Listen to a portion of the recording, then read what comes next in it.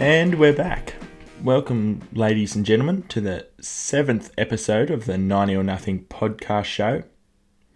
Well, today's show, yep, you guessed it, another big show. But first, I must make an amends to last week's results that I read out from the Warwick Gold Cup. The Cannings was actually won by Peter O'Neill on Roy, and there was actually an equal second three-way tie with Mark Bartsworth on playing harmonica, Ben Hall and Jackson, and Kurt Hanrahan on Bobadil Destiny's Diamond. So apologies, Kurt.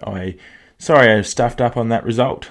But moving on, today, I've been looking forward to this one. Whilst at Warwick, we managed to catch up with another Cinch-sponsored rider, Bruce O'Dell. Now, Bruce is from Victoria, and he's a horsebreaker and trainer by trade, and he's a bloody good one at that. Bruce is just a bloody good fella to sit down and have a yarn with. He came from a fairly rodeo background, and I might add that he was highly successful, but you'll hear about that.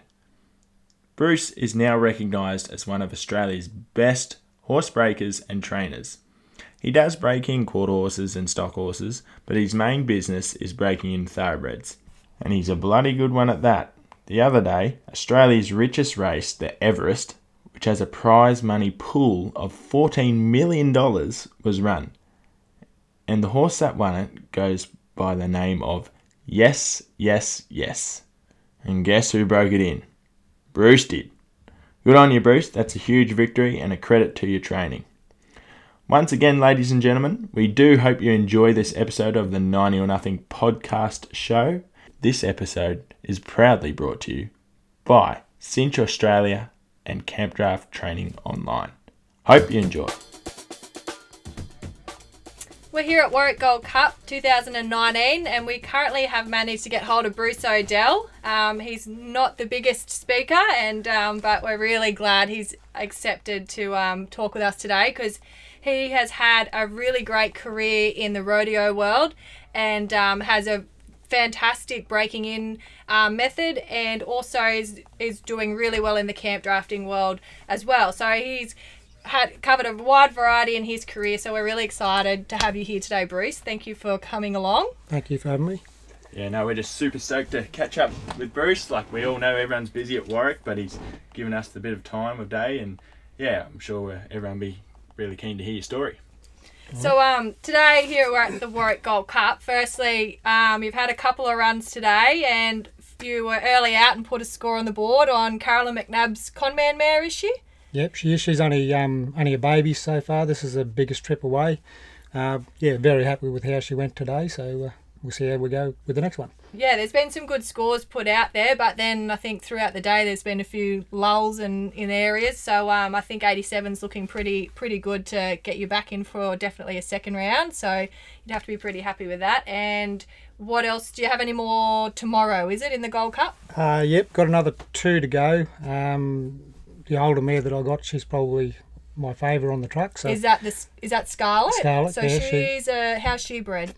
She's by R.S. Chisholm out of a Smart Little Lena mare. Okay, yep. Yeah. Oh, very nice. She's definitely a really nice mare. I've noticed around the last few years, she's really sort of, a lot of people have taken a lot of look at her and noticed that, she's come along really nice. You'd have to be pretty happy with her. Yeah, I think she's got that presence about her. Even when she walks, she just... Definitely, she catches your eye and then she works just as good. Yeah, no, she's a beautiful mare. No, you'd have to be happy with her. Where definitely. did you pick her up from? How did she come about?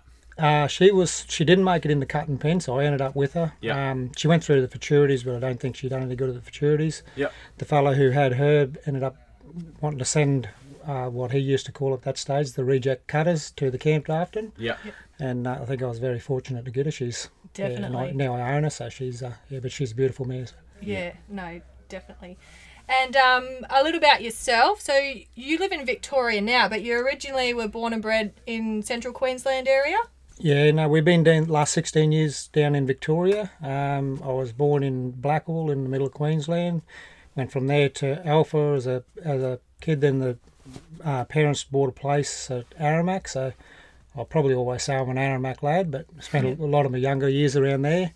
Got out of school pretty much and went back around the Alpha Jericho country, contract mustering for a few years. And Yeah. So how did you lead into the rodeo side of things? How did you get into there? Oh, I guess we just always had a fascination about riding potties when we were kids. We used to terrorise the milkers' calves and all that sort of stuff. And probably, I think I was 15 when I first got on my first bull. I think I was 16 when I got on my first bronc. And then there was a few young fellas around Aramac. They used to call us all the desert rats, but we sort of all got together and packed everything in the car and away we went.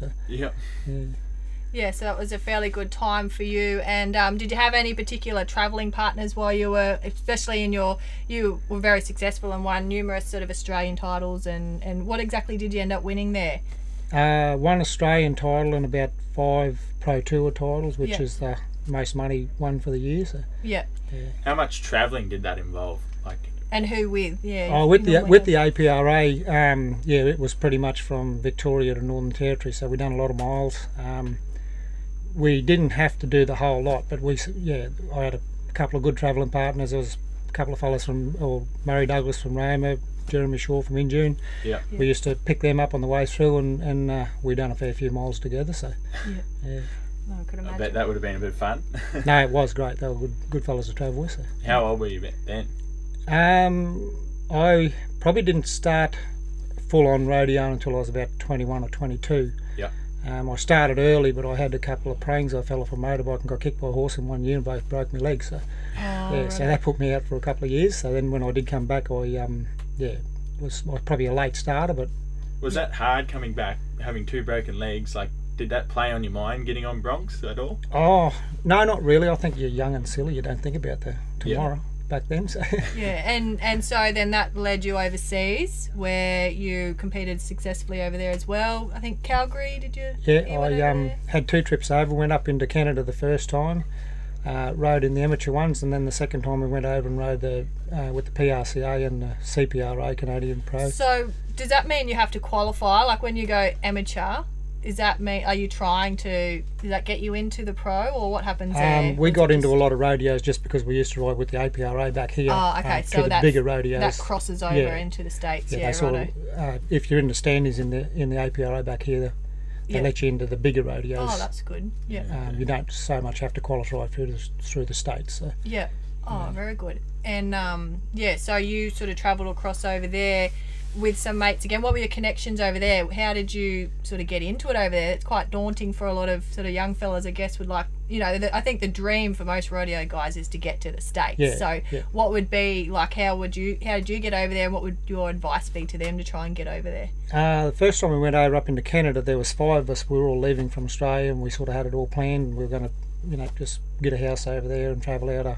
We lived in Medicine Hat, so we there ended up being 7 of us because we met another 2 over there. So she was that would have been interesting. Bigger house full of Aussies. So, yeah. But it was good. And then the second trip I went over, I went with Jeff Baker, and he sort of had contacts where we could have stayed in the States, and which was a lot better for me because I would have been confused how to enter every rodeo and whatever else. So Richard, he used to enter us all at the rodeos, and we'd try and get into the best purse with the best horses and all that sort of stuff. Yeah, righto. How many rodeos would you do over there at a time?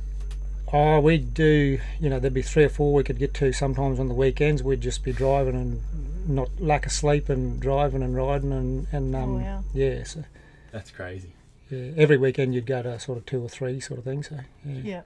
Oh, that's. Well, it's just so big over there, isn't it? It's a heritage. Yeah, it is. It's a way of life more than Australia, really. Yeah. So, And you studied over there, or you did a course in shoeing horses? Yeah, blacksmith farrowing course, which I think it was only supposed to be for a month, but because we were rodeoing, we weren't there Mondays, we weren't there Friday, and the fellow who was running it, he looked after us pretty well too, so he just kept us on there for 3 months and showed us a heap of stuff. So yeah. And at what point did you meet your lovely wife Jane, who was also very successful in the rodeo world? Be probably 17 years. Well, we met before that, but we got together 17 years ago now, and probably she's been a big help to me along the way with my rodeo career. So, yeah.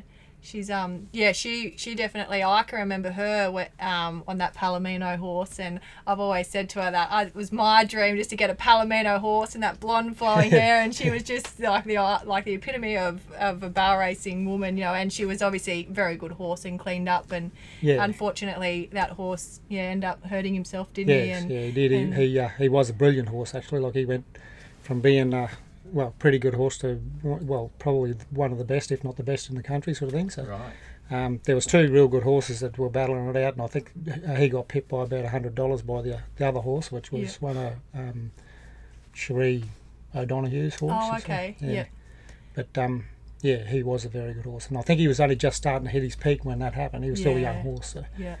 Oh yeah, that was a really sad time. I remember that, but yeah. So even when you were rodeoing, did you always have this sort of passion for training like horses, like even though you were rodeoing at the time? Yeah, I'd have been probably, it was after I come back from States, so I might have been 24, 25, I guess. I sort of got in with a fella in Emerald, a fella by the name of Ray McGee, who sort of gave me a different outlook on how to start a horse. And what was that? But he, just the way he went about it, like I went there shoeing his horses and I was watching him with his babies, and I thought, geez, they're going good. Mine, I'd kick them about the paddock and get them around all right. And so I sort of started shoeing his horses for nothing for lessons, and it went from there pretty much. So. Yeah, right. Well, that's obviously a good idea for, you know, those guys who want to learn. You know, you don't always, just trying to find those different sort of avenues to learn, and I think a lot of guys, you know, if you show that willingness to learn and sort of put yourself out there, you know, that's how you're going to do it. Hey, you got to sort of put yourself out there to try and learn. He was a big eye opener for me, like to the way I was sort of taught to. And I guess we didn't know much better back then. We'd throw a rope on them and we'd drag them around until we got them ridden pretty much. But how he sort of showed me to start a horse made a big difference to what I am today, really. So. Well, what is his process? Well, I think the biggest thing is their attention, and probably not. I think we used to scare them into doing a lot years ago, and probably dominate them a lot more. And I'm saying, like, you know, there's got to be a leader. We're still a leader, but there's a lot nicer way to go about it to get them on side without having to bully them into doing anything, really. So. And you find that works with like 100% of your horses, 90%. Like, what do you think? Like, is there times where you go, this horse just doesn't respond to this method? They sort of say, you know, it's the natural way, but I think if something, you've sort of got to step up. They're not all beautiful. Like some of them will try you, so you pull a few old tricks out of the hat from way back, and to get on top of them pretty much. Like if they're not coming around, well, you sort of got to pick the levels up to where you can get on top of them pretty much. So, but if you start off gentle and it all works real good, that's great. But if they're not being gentle back, you've got to. Well, there's got to be a mutual respect for each other. Yeah.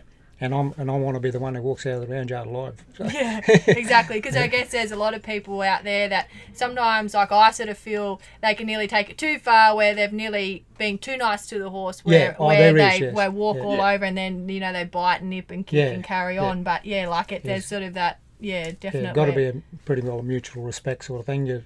Some horses rule their owners, and some owners are probably too hard on horses sort of thing. Yeah. In my way of looking at it. So definitely. I think there's that middle ground, but I think there's definitely people out there who are just going to still continue on with their usual sort of old style breaking in, but this middle breaking is probably a lot more productive for your general customers, isn't there? Because it is, and I think if you sort of got the understanding of how to start a horse and just read your horses a bit better, a lot of people when they get that, it's a lot easier. Like any age group can sort of do it that way, whereas when we were young we were probably more bullying, and I think one fella said to me, best thing you can do is leave your testosterone at the gate and walk into the round yard, which is righto.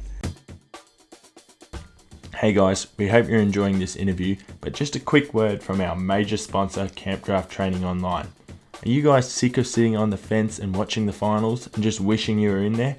Well, be sure to head over to www.teamcto.com.au and check out all the latest tips and hints from some of Australia's top camp draft trainers and competitors.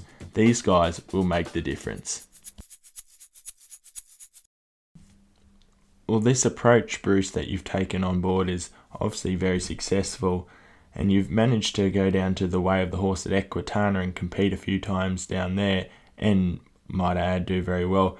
How many times have you actually been down there? I went there 2014, I think, the first time, and fortunate enough to win it there. And they invited the 4 of the people who'd won it before back for a Champion of Champions thing, which they call it, which was last year. Yep. And probably picked a nice enough horse to let me win it again. So yeah. Yep. So how does that all work? What's the process you go through there? They pretty much just run. I think last year we had must have been 8 horses or 6 horses. I can't remember now, but Right.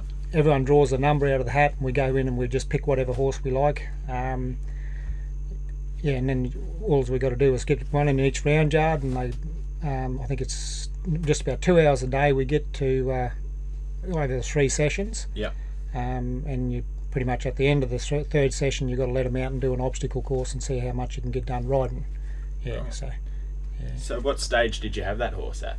I was probably the last one to catch him. I think that horse there, that last one, I come out of there and I said to Jane, I don't even think I made a dent in that thing today. We just had no attention span at all. Yeah. But the next day he was just really good.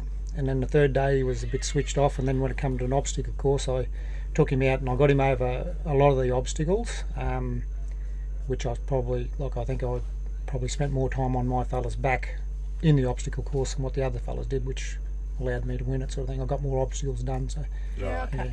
Yeah, it's something I haven't actually seen it. Where do they hold this event? That's in Melbourne at the Melbourne, Yeah. Equitana. Okay, yeah, I've heard all about it, but I actually haven't seen it. I've only seen pictures. So Yeah, that's a yearly thing, is it? Every second year, I think. Second year. They used to be Sydney, Melbourne, and now they got one in New Zealand Oh, righto. and one back in Melbourne. So Yeah, right. That's very interesting. Yeah, no, it would be definitely. I wish we could have it up a bit closer somewhere around here. It would be a good spectacle, Yeah. but it'd be definitely good to go and have a look at. Yeah. Well, so now at home, you're down in Victoria. Your main business is breaking in. What is your sort of main client? Like, I know you do a lot of thoroughbreds. Obviously they're a different world to the camp drafting cutting game and whatnot. But how do you find breaking them in and whatnot? Well, I always probably joke to the owners they're not bred for brains really, but because they make you sort of look and read a horse a fair bit more, because they do just pull some things out of their hat and you wonder where it comes from at times. You think, didn't see that one coming. Yeah. But we start every horse. Our majority is, we probably break in 70% of race horses in our business. Wow. Yeah. The rest of them, we get a few cutters and a few camp drafters and some, warm bloods and that come through, but a lot of them are thoroughbreds. Yeah.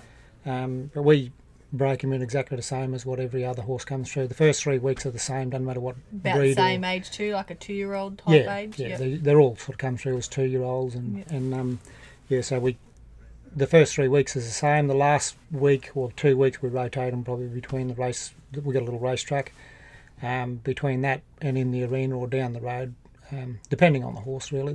Yeah. Yeah.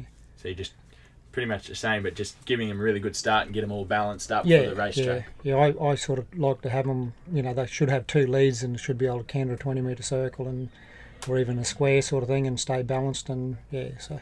Yeah. I reckon it's got to be an advantage when they hit the racetrack. I reckon. It'd have to be. Yeah. Yeah. A horse going more balanced has got to go faster Yeah. than the one that's Yeah. not, surely. Yeah. So so obviously with your breaking in business, and do you still do any shoeing, or that's just something that No. I even struggle shoeing my own these days. Yeah.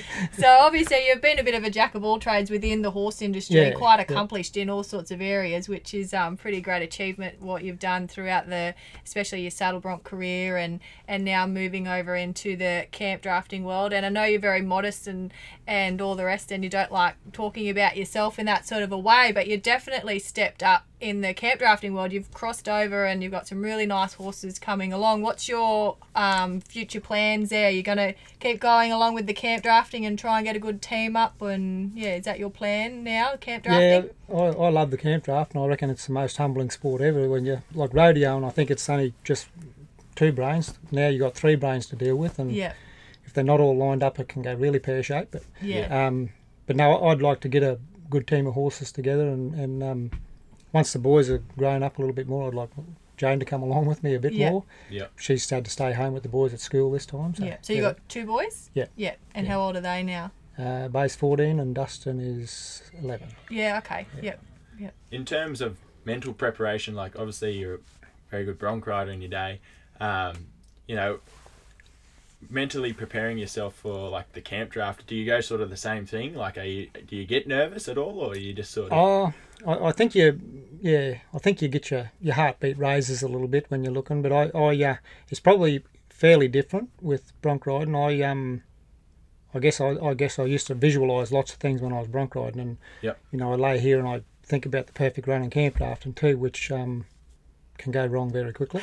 But it definitely helps though. It does, yeah. If Yeah. you've sort of got a plan in your head, like if you sort of try and stick to it and not stress if it goes a little bit Yeah. out of shape, but but I think every time I go in there, I try to just tell myself, don't get excited, just do what you try and do at home, and So say with your horses, like obviously you've got that one mare that you particularly like, Scarlet, and then you have sort of other ones coming through. Do you feel before you go into drafts that you're sort of trying to, you know, some horses have particular little things like they might drop their shoulder or they might be a little tough on a changeover or something.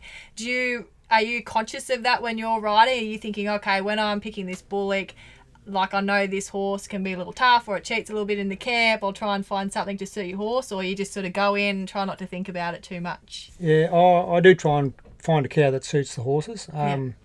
Like, you know, they're all different paces. Like I always say, the best horse on my truck, he's not here this weekend. He's got a lung infection, but Oh, okay, He, that's Willpower, Willpower, is it? yeah. Yeah. but he stayed at home. But I probably always used to pick a cow to challenge him a lot more, whereas I'd pick a slower cow for probably the restaurant because he's got a bit more pace. And then when I sort of decided not to be 90 every time Yeah. and come back to just get them around, we run a few 90s because I got picked better cows for him. Because, Yeah, okay. yeah, and that was probably just a bit of a learning curve for me, Yeah.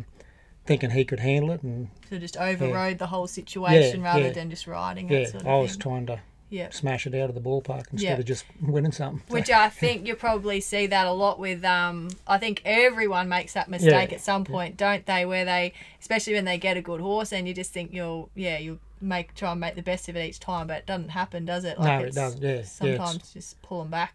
Yeah, Get now, if you set them up for success, and that's probably where you know, I always go in there now and pick a cow that I can handle. It's probably different if it was a shootout show. You'd pick something that Yeah. you're going to try and be 90 on. Or Do you think people that say that horses that come out of the cutting pen, like you'll see horses, they come and they're like cut out really well, and then they don't necessarily draft so well outside like they could do. Do you see that some people, they'll buy that horse, cuts out really well, and then get a bit excited outside, and then things go pear-shaped? What would be your advice to those type of people getting those types of horses? Like, would you tell them to go chase some more cattle and get them horses softer, or what would be your advice to those who are buying horses, trying to get that big cut out, but haven't really taught them how to run outside yet? yeah, anything that I've had through home that's come out of the cut pen, I try and pick their pace up and counter the flower pattern pretty much. So always on one lead, but they've got to be able to rate and come back through the middle. Oh, okay. Just so just, it literally comes out like a flower when you're doing your pattern. So you got a cone and you just keep cantering back past the cone, so you keep on a big flower pattern around. But most of the cutters, besides loping a circle, they can't lope a square. You got to stop, check and change their stopping. Yep. So they've got to learn to travel through the turns a bit. So that flower pattern's a pretty bit it's something that I do a lot. So Yeah. Okay. I think that's great. Sort of. I know I've had that experience myself, and I see it a lot with other horses because a lot of people want that big yard, but then forget that they haven't actually. They can cut out a cow and watch a cow, but what sort of techniques to use? And you would recommend the flower pattern or even squares, or just as long as there's changes with the forward motion change, because most of the cutters get in trouble for leaking forward. So yeah. they pick up on a rein, they're stopping and coming back, sort of thing. So yeah. And they're not too late to teach, are they? Like, they come from the No, cutting pen, 5, yeah, 6, or yeah. 4, whatever. They're Yeah. not, you know. No, there's plenty of years left in them, but I think the biggest thing is don't be in a hurry to make them a camp draft horse. If you're charging out after them, like I know when I started this roan mare, I didn't do much at all on her for 12 months, and then she just won a maiden and smoked it around, couple of round really good. But even if it was a left-hand course and the cow went right, I wasn't busting her to go left-hand. I'd lope around, put a right-hand circle, and they'd crack the whip, and I'd tag it out to the backyard just to try and set her up so there was no stress on she's able to chase a cow. So, yeah.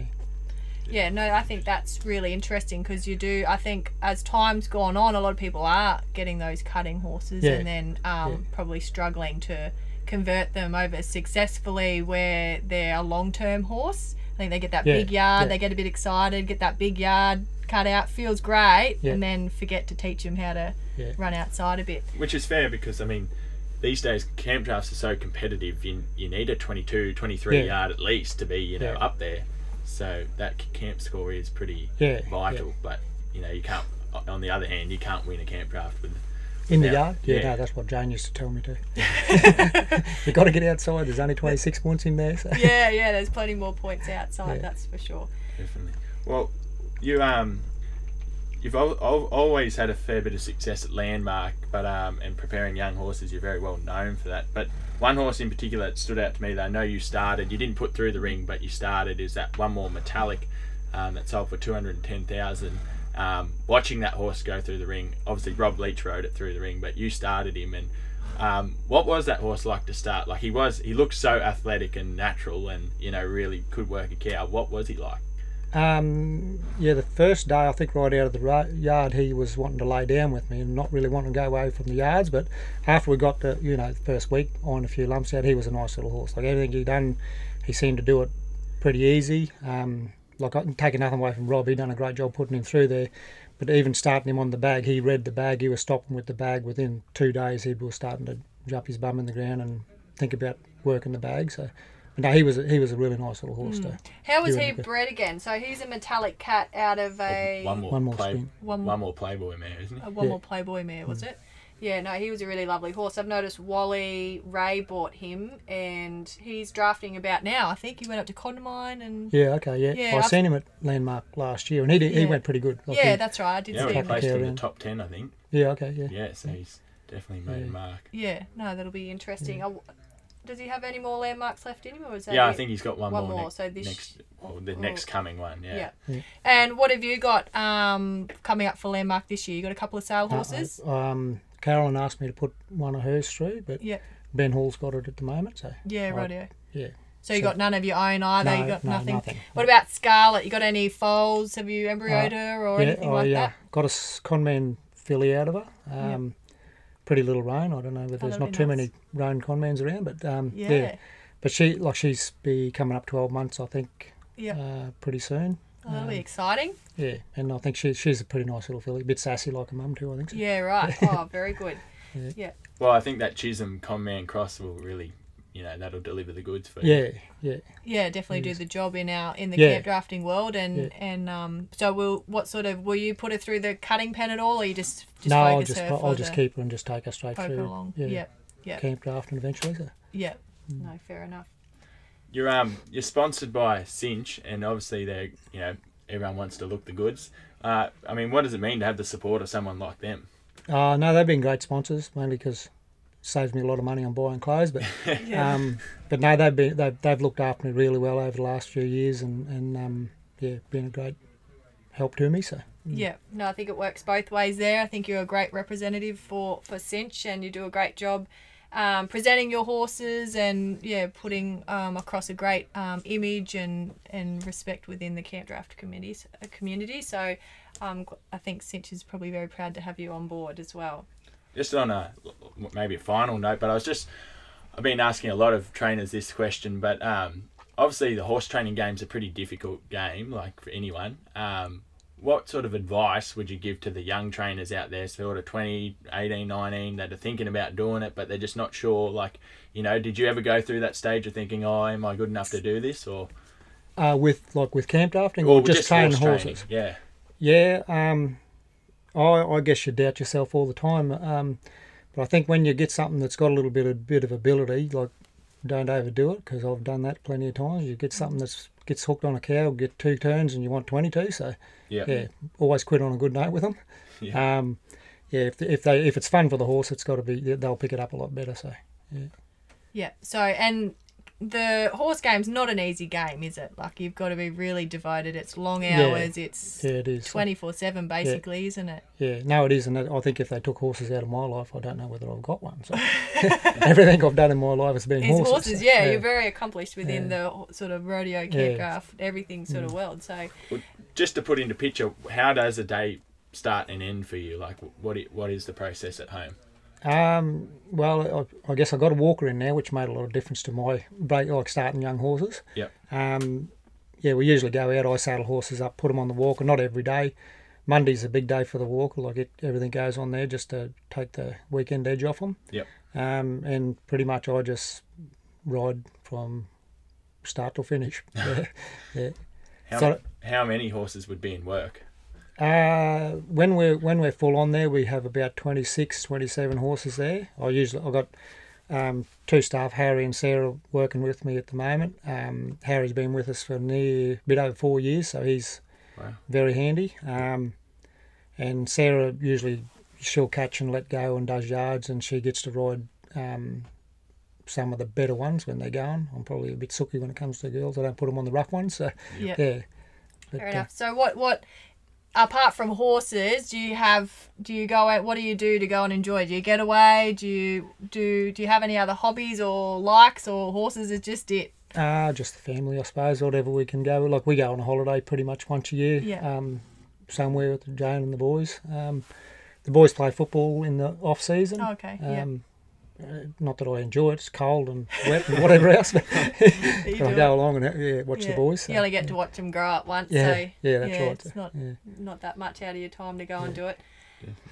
Well, that's about going to do it for us, Bruce. Thank you so much for giving us your time at Warwick. No, that's okay. Really enjoyed catching up with you, for sure. Yeah, we wish you all the best of luck. Obviously, you got some more runs coming up, and we really hope you do well, and we'll hopefully be able to cover those on our page and keep everyone up to date. But we really appreciate your time today. Thank you very much.